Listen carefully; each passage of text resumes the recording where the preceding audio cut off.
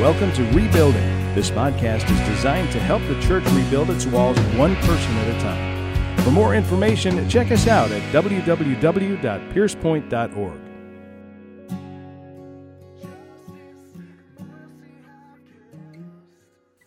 Well, good morning.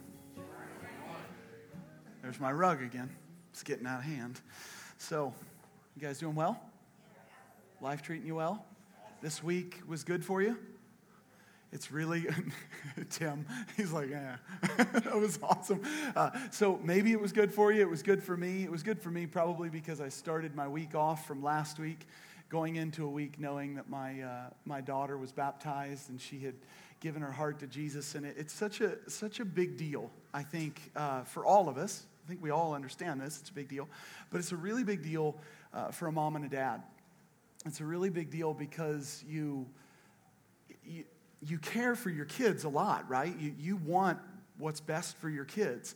Well, how much better can you get than eternity? How much better can you get than new life and forever and a relationship with Jesus? It's just unbelievable. So I have to say that it was a really fun week. But as I reflected on this week, it really stirred in my heart a question that I have been asked 1,000 times. You've probably asked yourself 1,000 times. Pastors in droves ask this question all the time. If you do a YouTube search on this question, if you do a Google search on this question, there will be an endless supply of answers to this question. Before I give you the question, before I share with you what that question is, I want you to understand that what I'm about to share today is by no means an attempt to be an exhaustive understanding or an exhaustive answer. I simply want us to look to the Scripture, look to God's Word, and find out what He says about this question. Now, I'm going to ask you the question, but don't have any anxiety in you. There's no pop quiz here, okay? I don't need you to write out a piece of paper with your name on it and turn it in later. I say that to reduce your anxiety. I do not say that to get you out of being able to answer this question. It is vital that you understand what this subject is. And the question is quite simply this: what is the gospel? That's the question. What is the gospel? That's what we're going to talk about today, this morning, because I want you all to have a more robust, is the best way I can put it, a more robust understanding and answer to this question. Because there are 1,000 opinions out there, 1,000 ideas out there, but the problem is that God Himself defines the gospel for us. God Himself is the originator, the writer. He is the promisor of the gospel. He's the one who gave this to us. And so we need to look back to Him. So this morning, we're going to talk about this subject. We're going to talk about the gospel. In doing so, I'm going to break it into 3 different sections. The first thing is that we're going to define the terms.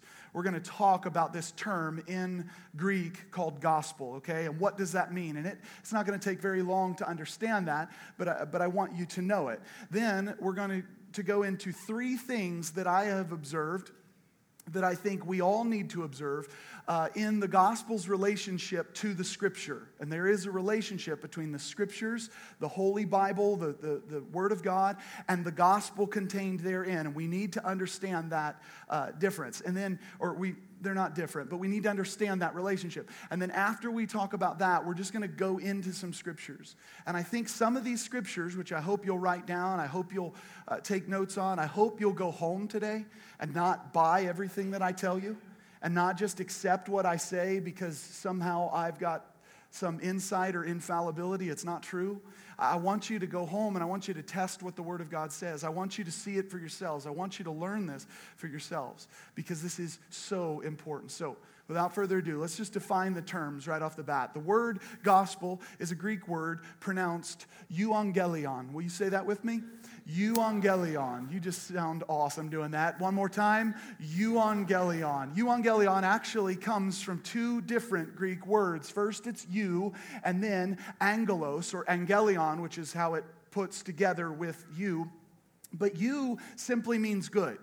Okay? You simply means good.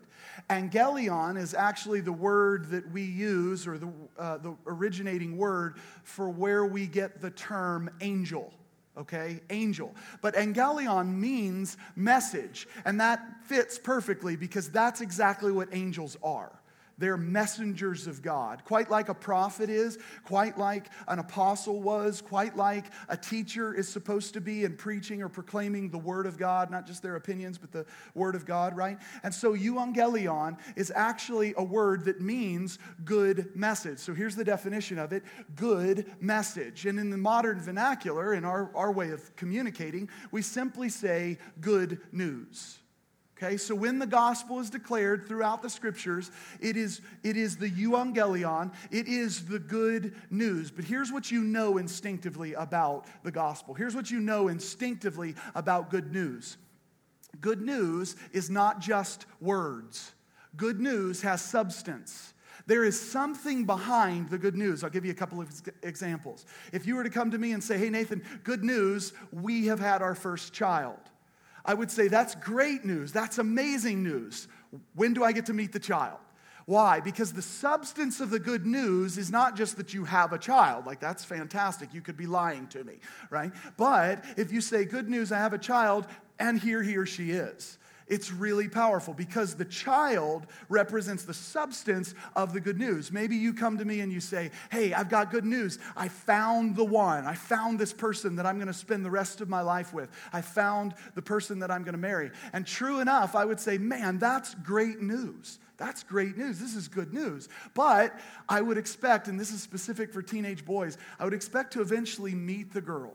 Because you usually just lie about the girls that you found, okay? This is just nonsense. But the point is that there's got to be substance to this. You don't just get to make this stuff up, right? And so likewise, the gospel in the scripture, yes, it's good news. And yes, it fills the pages of Scripture, but there is substance to it. And when we get into the Scriptures this morning, we're going to see the substance of the gospel. Here's my fear in the modern church. My fear is that many of us are preaching a gospel that has no substance. We're preaching a gospel that has no substance. And if our gospel has no substance, hear me clearly, church, if our gospel has no substance, then what we're preaching is fairy tales. What we're preaching is just words, and they don't mean anything to people. They don't transform people, okay? So it's really important. So we have euangelion. It means good message or good news. The good news has substance to it. Now, here's three things that I want you to see that relate the gospel and the scripture and how they intertwine. Number one, the Bible doesn't provide us with a script for the gospel, although the gospel is contained in the Bible. Let me explain what I mean. There is no chapter and there is no verse that we go to that says when you're sharing your faith with those around you, here's what you say to them. Now, how many of you would agree that it would be much easier if God would have just given us a script? It would have been awesome. You're like, here's the gospel. Bam, and you just spill it out. But here's why I believe that God didn't give us a script. Because I think God knows the human heart. I think God knows what we do with systems and routines and scripts. I think God knows how we make man-made religion out of good and pure and undefiled religion. We turn it into something that it's not. Can I get an amen? You guys know what I'm talking about. We've done this. I'll give you an example. We've done this with the Lord's Prayer. We've done this with the Lord's Prayer. How many of you know that in the Gospels, when Jesus teaches his disciples how to pray, he says these words. He says, I want you to pray along these lines. He does not say these words. That's a really important thing. But what have we done as Christians? We formulated it. It's awesome. So what do? We go into church and we go, Our Father who art in heaven, hallowed be thy name. Thy kingdom come, thy will be done on earth as it is in heaven. Give us this day our daily bread. See, it's just meaningless because you just go through this. Now, I'm not saying that everybody who recites that prayer doesn't have has a deep disdain for it or doesn't mean it. Some people do. Some people deeply care about that, and that tradition means a whole lot to them. But Jesus said, pray along these lines, and what it means is that we are to revere God in our prayer. Our Father who art in heaven, who is God? He is our Father. He is the one that we run to, right? Holy is your name, hallowed be your name. Thy kingdom come, thy will be done on earth as it is in heaven. In other words, in our prayer, we're relinquishing our will and our rights and our control. We're like, how about you do it? We'll just go with your plan instead of ours. You see, if you pray along those lines, it can take many forms, can't it? It can be unbelievably freeing when you learn to pray along those lines, just not according to that script. And just like we did with the Lord's Prayer, I think we would do that with the gospel, which is why I don't believe God gave us this. I believe that God gave us the gospel throughout the story of human history. And here's another reason why I think he gave it to us this way. Because we love stories. Did you know that? We love stories. Men, I know you love stories because you make them up all the time, right? The fish was this big, right? We love stories. Stories are awesome. Stories communicate something of deep value. And guess what else is really awesome about stories? They're easier to remember. How many of you loved those memorization tests when you were in school? You're like, nope. Apart from English class, how many of you loved when you got to read a story, or maybe the teacher set you down and wanted a day off, so they pushed play on a movie? And you know what I'm talking about. Teachers are cheaters, okay? So it's just the way it is, right? But as soon as, you guys know it. Anyway, so that being said, I've got a video for you, and I'm going to sit down. Anyway, so, no. The point is that stories are easy for us to remember. I want you guys to realize that the Bible does not provide us with a script for the gospel. John 3:16 is not the script to the gospel. Romans chapter 1, 1 through 6 is not the script of the gospel. 1 Corinthians chapter 15 is not the script to the gospel. They're amazing. They contain the gospel. They communicate the gospel. But there is no script for it. And yet at the same time, where do we run to find out where the gospel is? The Bible. We run to the Bible. Listen, you don't get to go in your own prayer closet and make up a new gospel. Please stop doing that, okay? We end up with all kinds of twisted religions. So, number one, the Bible doesn't provide us with a script for the gospel, although the gospel is contained in the Bible. Number two is this: all scripture is God-breathed, but the gospel is the power of God unto salvation. I need you to think about how big this is for just a second. Paul says to Timothy that all scripture is God-breathed and it's useful for preaching and teaching, rebuking, correcting, all of those things, okay? And so think about the depth of the Word of God. It is inspired by God. It was breathed out through men by Him, okay? That is intense, isn't it? So right off the bat, from Genesis to Revelation, I'm like, you want to hear God? Read His Word. You want to hear Him talk out loud? Read it out loud. But anyway, so the point is that we see the Word of God. It's just amazing. It's inspired. But check this out. Inside of all that inspired Word, He makes a distinction and says that the gospel, the words contained in the inspired Word of God, the gospel, the euangelion, the good news, is the power of God unto salvation for those who believe. That to me is powerful. I look at the Word of God in awe. I look at it, I read it, I'm like, oh my goodness, God is speaking. This is amazing. And inside of God speaking, He says, there's this story inside of my story that is the gospel. It is the power, it is my power unto salvation. There's something really unique about the gospel. Why do I bring it up? Because it's vital we get it right.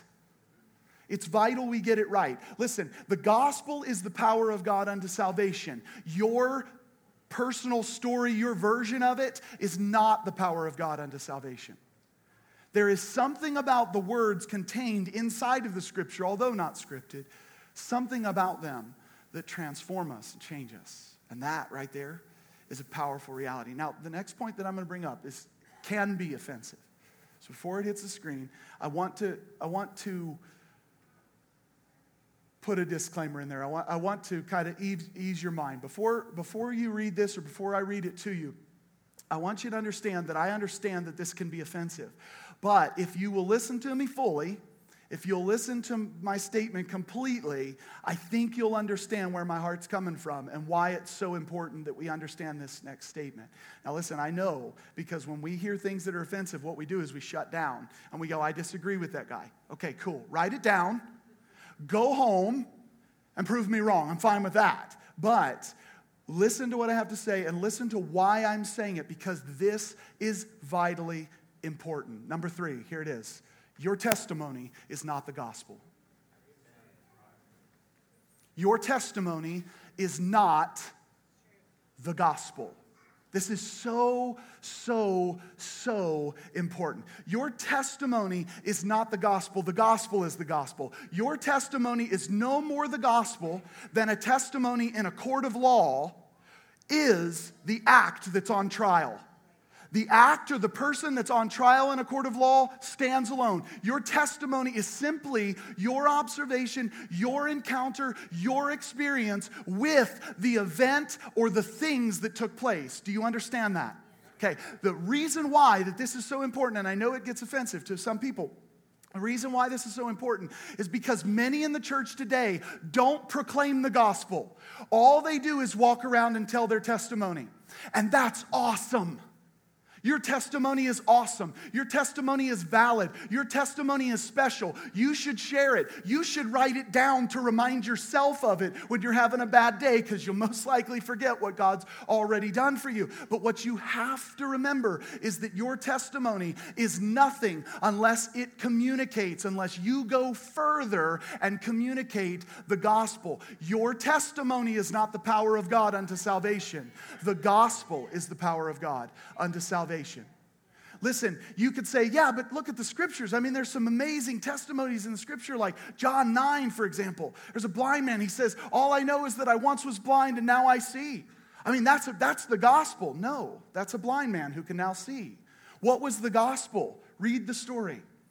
The Pharisees didn't want to believe in this Jesus character. And they said, he's one of two things.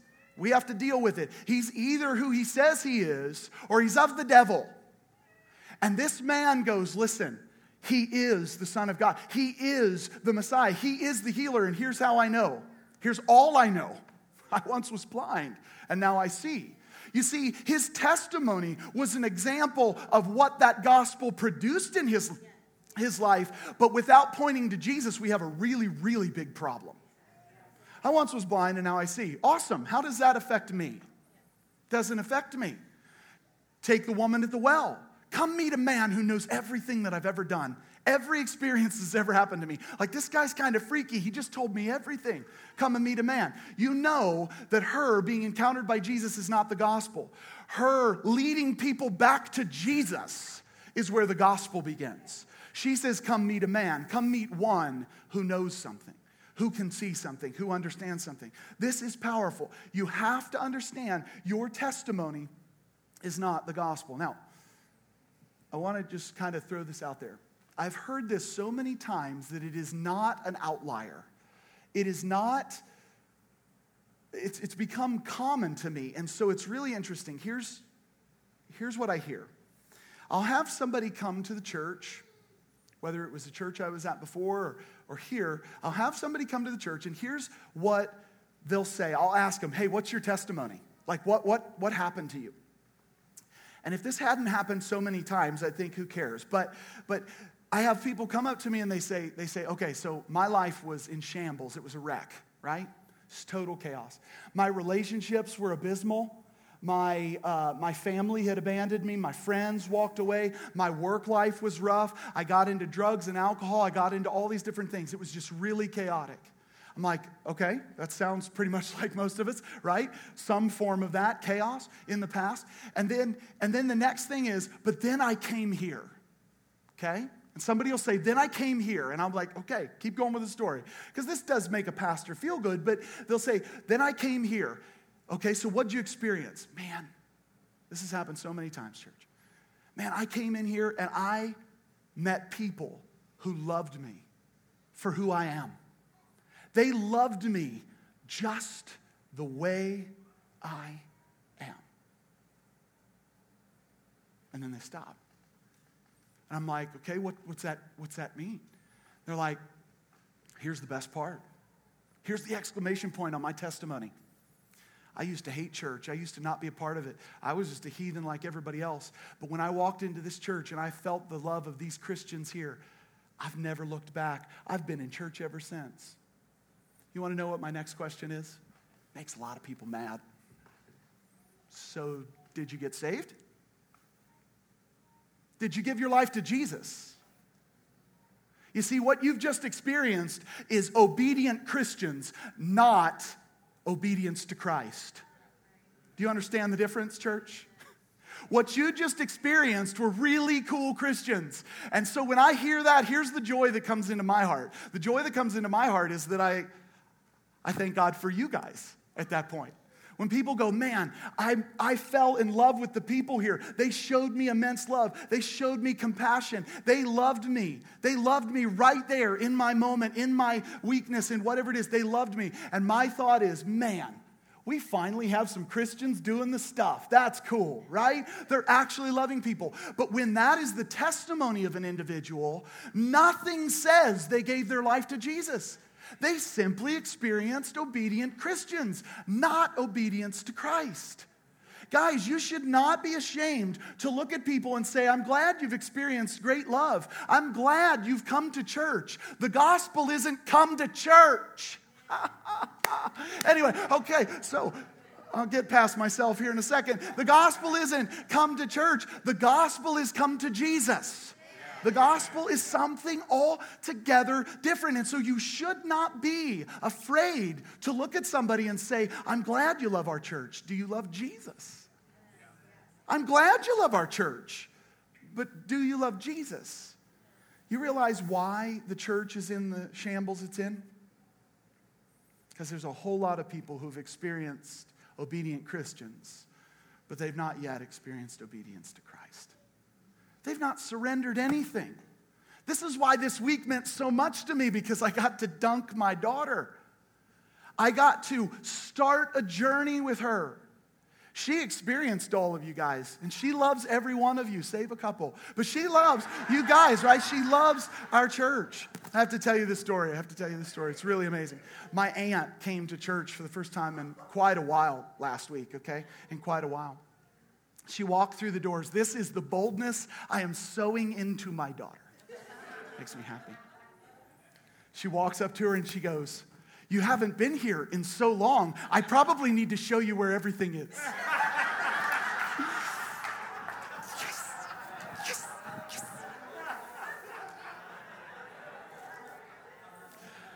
I love that girl. She is so fantastic. I was like, you are awesome. Okay, so anyway, here's the point, guys.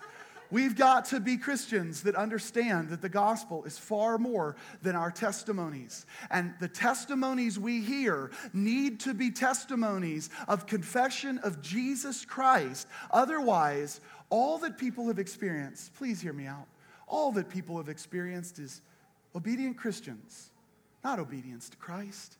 That's what we're called to. So, euangelion means good message. It means good news. Good message, good news has substance to it.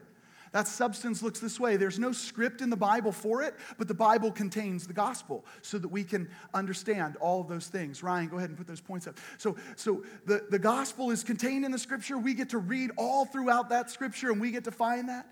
We get to know that all scripture is God-breathed, but the gospel is the power of God. That is a fantastic reality. And then last but not least, your testimony is not the gospel, which means if we're going to get this right, we got to look beyond ourselves. We got to look back to the scripture. We got to look back to the Bible, which is exactly what we're going to do. So if you have your Bibles, turn with me to Romans chapter 1. Romans chapter 1. Here's the lion's share of the message today. Here's the real important components of the message today, because we're coming from the Word of God. Here's what Paul says. Paul, a bondservant, this is a willful slave, okay? He may have been a servant before, but he has loved his master and he has surrendered himself willfully to his master. Paul, a bondservant of Christ Jesus, called as an apostle, set apart for the gospel, say it with me, church, of God. Who is the gospel of, church? Of God, not of me, not of you. Not of the local church, not of the local pastor, it's of God. And we have to keep our thumb on the pulse of that at all times, because we've got to return to the gospel of God. So here's what Paul goes on to say. This gospel is of God, which he promised beforehand through his, say it with me, prophets in the Holy Scriptures concerning his Son. You have to make sure you understand this. Number one, the gospel is of God, not of us. Number two, the gospel is a promise. It is a promise. And that promise was made beforehand. What's beforehand mean? Well, we know at least beforehand means from the prophets and the Holy Scriptures. But Paul tells us in Ephesians 2 that God foreordained our redemption through Christ Jesus before the foundation of the world. God's promise started before we ever did anything good or bad. That, to me, impressive truth, okay? God made a promise. He knew what we would do. He knew our proclivities, our tendencies. He knew we would fall away from Him. And He made a plan. Isn't that just amazing? Which He promised beforehand, before the foundation of the world. He has spoken it to us. The gospel has been spoken to us through the prophets and His holy scriptures. What scriptures would Paul be referring to? The Old Testament. You cannot unhitch, no matter what any popular pastor says, you cannot unhitch the Old Testament from the New Testament. Why? Here's why. The gospel's there. The gospel's there. What is the gospel again? It's the euangelion. It's the good message. It's the good news. It has substance, but that substance is that it's the power of God unto salvation. That is powerful. We have to remember, when we look to the Old Testament, it communicated the promise of God, the gospel of God unto salvation. People ask me this question all the time. How are the people in the Old Testament saved? The same way they're saved in the New Testament, by faith. By faith in a promise to come, and we believe in a promise yet to come again. Right? Jesus' return. They believed it. How do I know they believed it? Because the gospel was preached to them. They're not confused. What was that gospel? Look in the Garden of Eden. You can see the gospel preached to Eve. It was that the son, the descendant of Eve, would crush the serpent's head with his heel. This is a shadow of Jesus. This is a pointing to Jesus, right? What is the gospel to Abraham? That through his seed, the world would be blessed. Blessing not the way we understand it, not through silver and gold, not through health and wealth and prosperity, but blessed because of salvation, because of a redemption through this. The gospel has been being proclaimed. Hebrews 11 tells us that all the people, that Hebrews 11 is often referred to as like the Hall of Fame of Faith chapter in the Bible, and it lists all these people and the mighty things they did. And yet there's this staggering line at the end of Hebrews 11, verse 39. It tells us that none of these received the promises, and they died. Well, it doesn't mean they didn't receive the particular promise God made for them. It meant that they did not receive yet the coming of the Messiah, and the reason for that was so that when He came for all of us at the same time. I don't know how that works. God's cool and bigger than I am. But the point is, the promise that they were wanting and striving for, that they had not yet received, was Jesus. Isn't that powerful? So in the Old Testament, in the New Testament, we're saved by grace through faith in a Messiah to come. His prophets and His holy scriptures, and guess what? The gospel is concerning His Son. If you are proclaiming a gospel that has nothing to do with Jesus, you're preaching nonsense.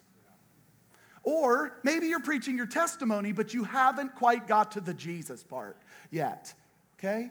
You've got to make sure that you understand the gospel void of Jesus is no gospel. The power of God unto salvation void the Son who it concerns is no power whatsoever. So what does Paul go on to say? Look at this. This is cool. Which He promised beforehand through His prophets in the Holy Scriptures concerning His Son, who was, just so we know who we're talking about here, who was born of a descendant of David according to the flesh. Guess what that communicates? Well, to a Jewish first century person, it communicates God claimed a promise or made a promise that the Messiah, the blessing, would come through the line of David, and He kept the promise.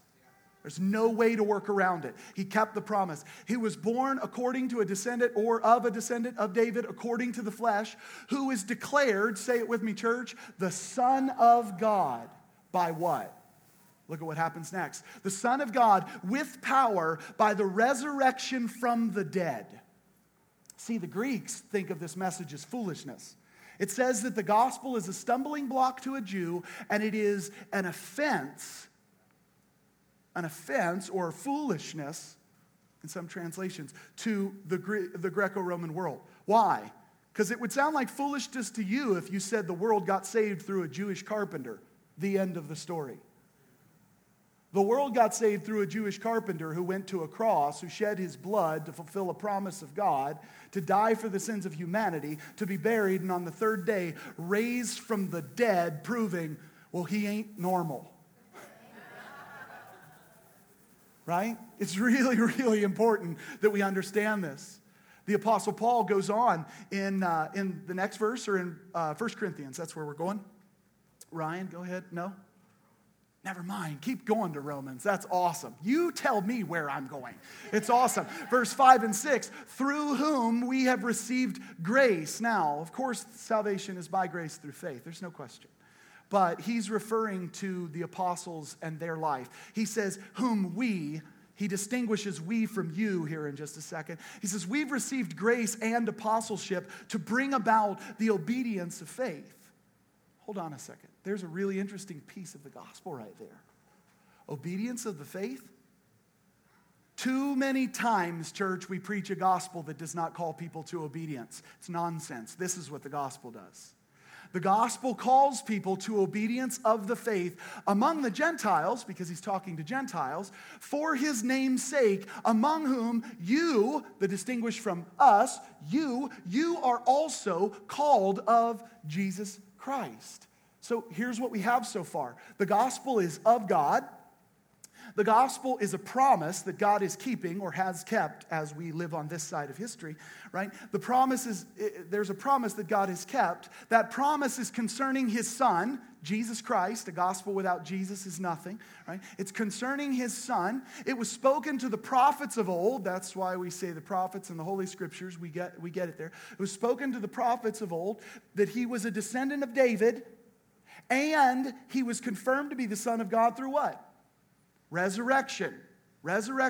All that so that the apostles and the other people in the New Testament could call us to the obedience of the faith when we put our trust in Jesus Christ. That's what we have so far.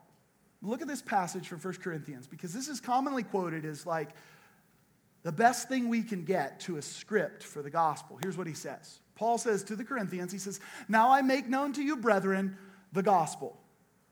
Say it with me, church. The gospel. Okay, do we know what we're talking about? The gospel, okay? Now I make known to you, brethren, the gospel, which I preached to you, which also you received. So you don't just hear the gospel and everything's changed. You receive the gospel. It's another code word for you believe the gospel, right? You received the gospel, in which you also stand. How do you stand in the gospel? Obedience to the faith, church. Obedience to the faith. That's what we're called to do. We stand in that gospel by which you also are saved. It's called us to something. It's beautiful. But here's what Paul says that often becomes a script for the gospel. For I delivered to you as of first importance what I also received, that Christ died for our sins according to the Scriptures, and that he was buried, and that he was raised on the third day according to the Scriptures. So put those two together in the previous verses. He says, I'm preaching to you the gospel, and this is of first importance in the gospel. Jesus died according to the Scriptures. He was buried and raised on the third day according to the Scriptures. Here's something that needs clarified, because I've heard teacher after teacher after teacher try to explain this. And I'm not saying that you should listen to me. I'm saying you should consider what I'm saying. He says this is of first importance. If you walked up to a stranger on the road and you said, listen, and somebody said to you, you only have 2 lines, you only have 2 sentences that you can deliver to this person. Give them what is of first importance. Let's say you went up to them and you said, Jesus died according to the Scriptures, and he was buried and raised from the dead according to the Scriptures. Would that change anything? Maybe if God's working behind the scenes, which is what God does, right? Just through words. Of first importance doesn't mean that's the script that you have to force into every gospel presentation. It is what that script says. See, Jesus died according to the Scriptures. Why is that gospel? Why does Jesus even have to die? Have you ever thought the question? Why does he have to die? because of what the gospel says. That through his blood, we have reached the propitiation, or we have come to the propitiation of our sins. We have assuaged, his blood has assuaged the wrath of God. It has put it aside. Why is it of first importance that Christ died according to the scriptures? Because if he doesn't die, his blood isn't shed. If his blood isn't shed, you're still in your sin. It's not just the words. Those words are beautiful. Those words are important. Those words of first importance communicate what was done in that moment. Jesus had to die. If you want to talk about anything about the scriptures, here's what you probably should say to people. All have sinned and fallen short of the glory of God. The wages of sin are death, but this is of first importance. Jesus died so you don't die in those sins. That's the gospel, church. That's the gospel message. See, now we're starting to pick at the substance of the gospel instead of something else. For I delivered to you as of first importance what I received, that Christ died for our sins according to the scriptures. It's vital that we understand what the message communicates. And of first importance, what? That he was buried and that he was raised on the third day according to the scriptures. You know what Paul says about belief in the resurrection? Paul says if you don't believe in the resurrection, you're to be pitied above all men. That your faith is futile, it's worthless. You should just go back home. Think about that for just a second. Why does that matter? Well, Jesus rose from the dead. Why does that matter? Why does that matter? Because if Jesus doesn't raise from the dead, guess what still reigns? Death. Death. What is of first importance in Paul's writing here? What's of first importance is that if Jesus doesn't die, we're still in our sins because his blood isn't shed. And if he doesn't raise from the dead, death still reigns and we look forward to nothing. Do you understand why that's so important? So when we're preaching the gospel, we've got to start getting back to the truth of the gospel. It's of God. It's a promise. Guess what the promise was? Jesus, born of David. Jesus, who rose from the dead, declared to be the Son of God. Why? Because his blood made you free and his life makes you live. That's the gospel. That's the gospel. It's not this feel-good hogwash with no substance of the current culture. And I'm going to get on my soapbox here in a second. So smile. Okay, so Paul goes back. We go back to Romans. Here's what he says. For I am not ashamed of the gospel. Can you say that with me? For I am not ashamed of the gospel. Say it with me like you actually mean it. For I am not ashamed of the gospel. That's a pretty awesome statement, isn't it? Why would you need to be ashamed of the modern gospel? After all, the modern gospel is simply this. Hey, Jesus loves you. Did you know that's not the gospel? What? Oh, he's getting to be a jerk here in a second. Okay, Jesus loves you. Not the gospel. Not the gospel. Not the gospel. Jesus loves you has no substance behind it. Walk up to a stranger on the street. Hey, Jesus loves you. They're like, I know. He should. Right? Jesus loves you. It's because I'm a good person. Of course, he should love me. Jesus loves you. Cool. Awesome. I'm going to go about my business now that you told me that. I don't get why you're telling me that. Right? Atheist. Jesus loves you. I don't even believe God exists. Why do I care if the non-existent God loves me? See, there's no substance to this nonsense. And there would be no reason for Paul to declare with boldness, I'm not ashamed of the gospel, if the whole gospel was Jesus loves you. You don't get ashamed of that. You don't get ashamed of that. See, another thing that we have to realize is that Paul didn't live in our context.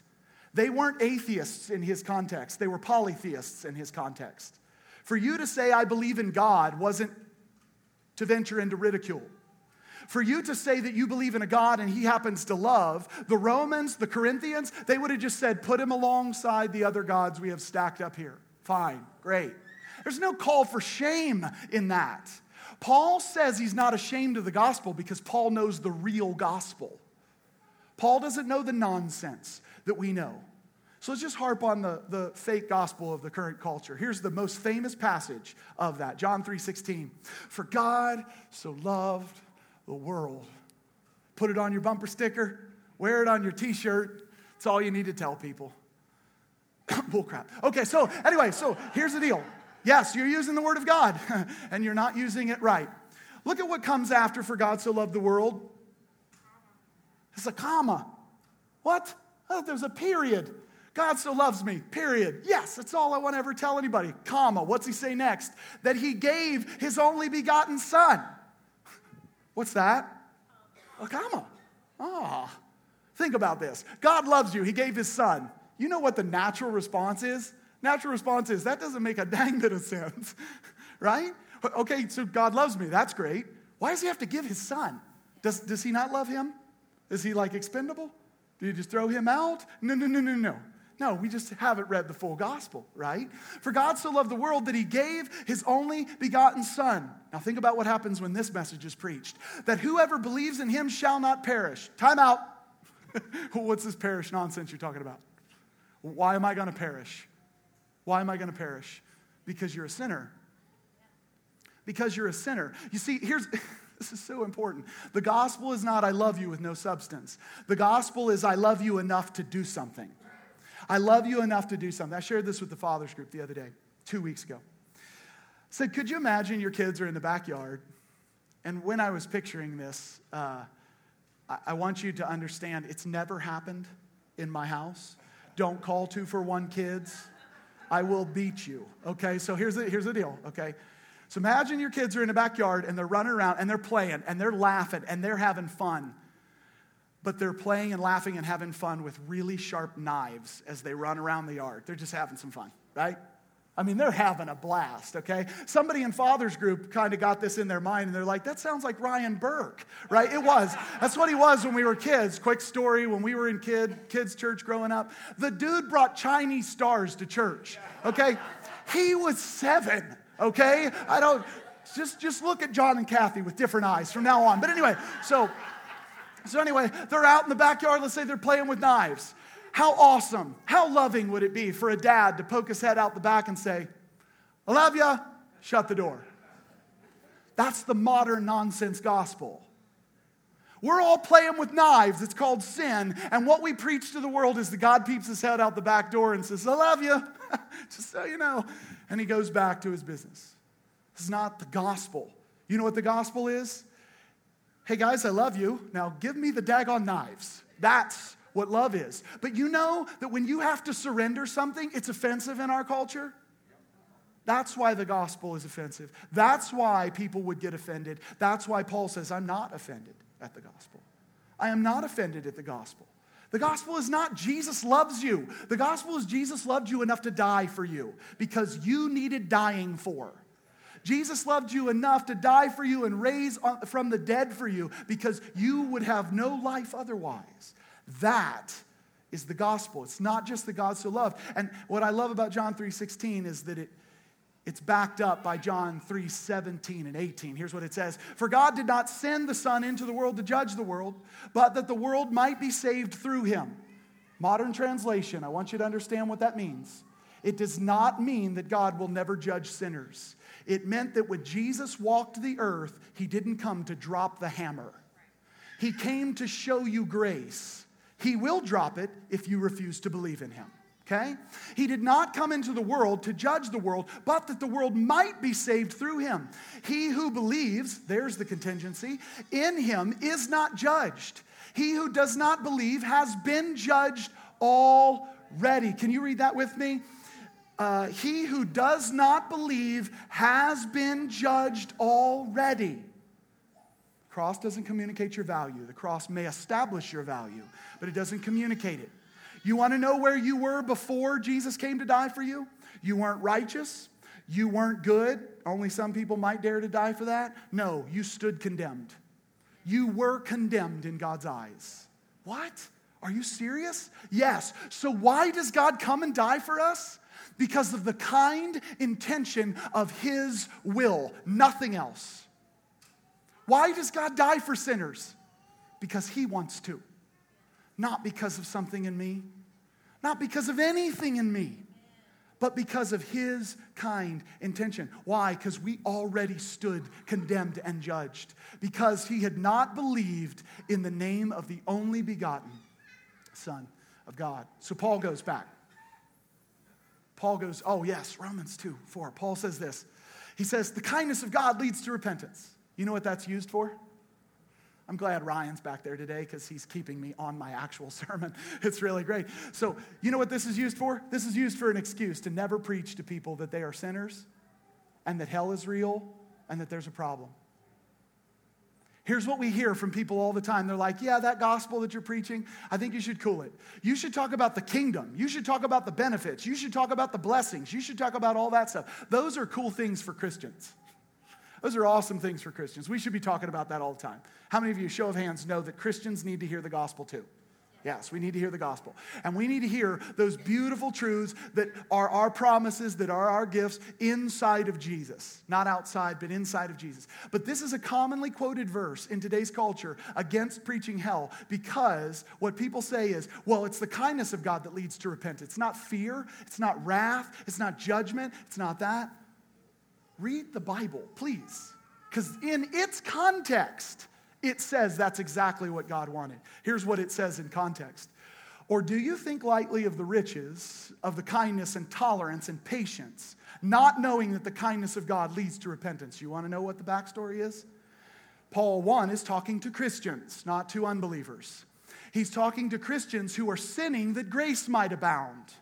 And his statement to them is, do you think so little of the work of Jesus?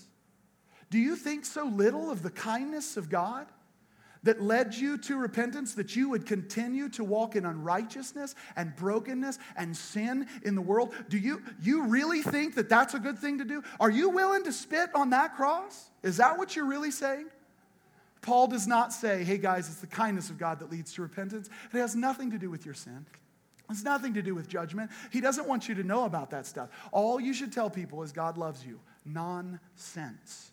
What you need to know is you need a Savior. What we need to know is we need a Savior. See, people who preach a watered-down gospel, they're not preaching a watered-down gospel to the help of their hearers. They're preaching a watered-down gospel because they want people to like them. So I'm going to say this with the greatest heart I can muster right now. I don't care if you like me. I know that you don't like me. I know. So anyway, I'm preaching to this side from now on. I don't mean that in a heartless way. I mean that to say the truth is, I love you enough. We should love the world enough to tell them the truth. Not our watered down nonsense. So Paul goes back. I'm not ashamed of the gospel. And here's what he says. I'm not ashamed of the gospel, for it is, the gospel is, the power of God for salvation to everyone who believes, to the Jew first and to the Greek. He goes on, look at this, it's really awesome. For in it, in what? In the gospel. In the gospel, the righteousness of God is revealed. When you preached the gospel last, when you shared with somebody the truth about Jesus, did it ever come out of your mouth the righteous requirement of God? Because it's in the gospel. For in the gospel, the righteous requirement of God, the righteousness of God is revealed, and it's revealed from faith to faith. It's revealed from the message of the gospel to an obedience to the gospel. That's what from faith to faith means. I'll show you that in just a second. As it is written, the righteous man shall live by faith. Paul in Romans 10 says this. He says, but what does it say, the gospel? The word is near you, in your mouth and in your heart. That is the word of faith. The gospel is also called the word of faith. The word of faith which we are preaching. The gospel. Look what he goes on to say. The word of faith which we are preaching, that if you confess with your mouth Jesus is Lord and believe in your heart that he has been raised from the dead, you will be saved. For with the heart a person believes, resulting in righteousness. From faith, the word of faith, to faith. A life lived resulting in righteousness. A confession with the heart. And with the mouth he confesses, resulting in salvation. So back to Paul in Romans 1. Romans 1. For I'm not ashamed of the gospel, for it is the power of God for salvation to everyone who believes, to the Jew first and also to the Greek. For in it, the gospel, the righteousness of God is revealed from faith to faith, from the faith of the message to the faith in action. As it is written, the righteous will live by faith. And he concludes with this in this section. He says, for the wrath of God is revealed as well. For the wrath of God is revealed from heaven against all ungodliness and unrighteousness of men who suppress the truth in unrighteousness, because that which is known about God is evident within them, for God made it evident to them. What is the gospel? What is the gospel? Number one, it's a message. It's a message that was contained in the Scriptures. It's a message of good news that has substance to it. Not just, hey, Jesus loves you. Has substance to it.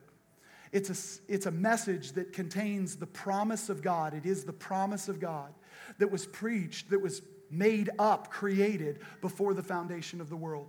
It was communicated to us through the prophets and the Holy Scriptures. It communicates that Jesus is the Son of David. It communicates that Jesus rose from the dead. It communicates that as of first importance, Christ died according to the Scriptures, because we had to have blood shed for us to wash away our sins. It communicates as of first importance that Jesus was buried and on the third day rose from the dead, because with that resurrection, we have life and death is dead. Okay?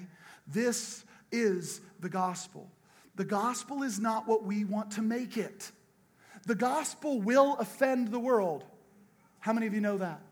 The gospel will offend the world, but our made-up, generic, cheating versions of the gospel, they won't offend anybody. And we only preach them because we want people to like us. It's not worth it, church. It's not worth it, church. I'll end with this. I've shared this before, but it's a good reminder. Penn Jillette, famous atheist magician.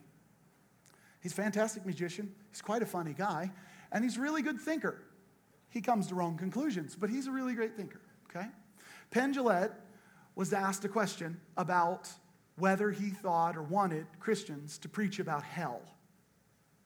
And Penn Jillette, a very famous atheist, a very staunch atheist, said, I want every Christian who believes what they believe to tell me that there is a hell. And the person interviewing says, why? Why would you want that? He said, because of this. It would be the most unloving thing possible for you to truly believe there is a hell and a punishment for me if I don't believe in Jesus, and for you to not tell me about it. He said, most Christians in today's world think they're being loving. They're most unloving. If you want to be a loving Christian, you tell people the truth. That's an atheist who says that. Isn't that fantastic? Yeah. You know what the local church says? The local church says, kindness of God leads to repentance. You've misquoted it, church. You've missed the point, church. It is the kindness of God. It's the kindness of God to call out to the backyard and to take the knives away from the kids, right? It would have been really kind and loving if John and Kathy would have taken Ryan's knives. But they clearly did not love him. The point is, I'll get that later anyway. The point is, John's not coming back to Father's group. It's just not happening. Because I forget that idiot. Anyway, so here's the point. God loved us enough to do something, church. He loved us enough to do something. He died on a cross for us. He rose from the dead for us. And we have life if we believe in Him and we trust Him. When you go preach the gospel, please do not miss it. Please do not miss it. Please do not shortchange the gospel. Do what God says. Preach what He says. It, and only it, is the power of God unto salvation. Amen. Thanks so much for listening to Rebuilding from Pierce Point Community Church. We hope that today's podcast will help you become a more connected part of Christ's body. Remember to check out our website at piercepoint.org for more information.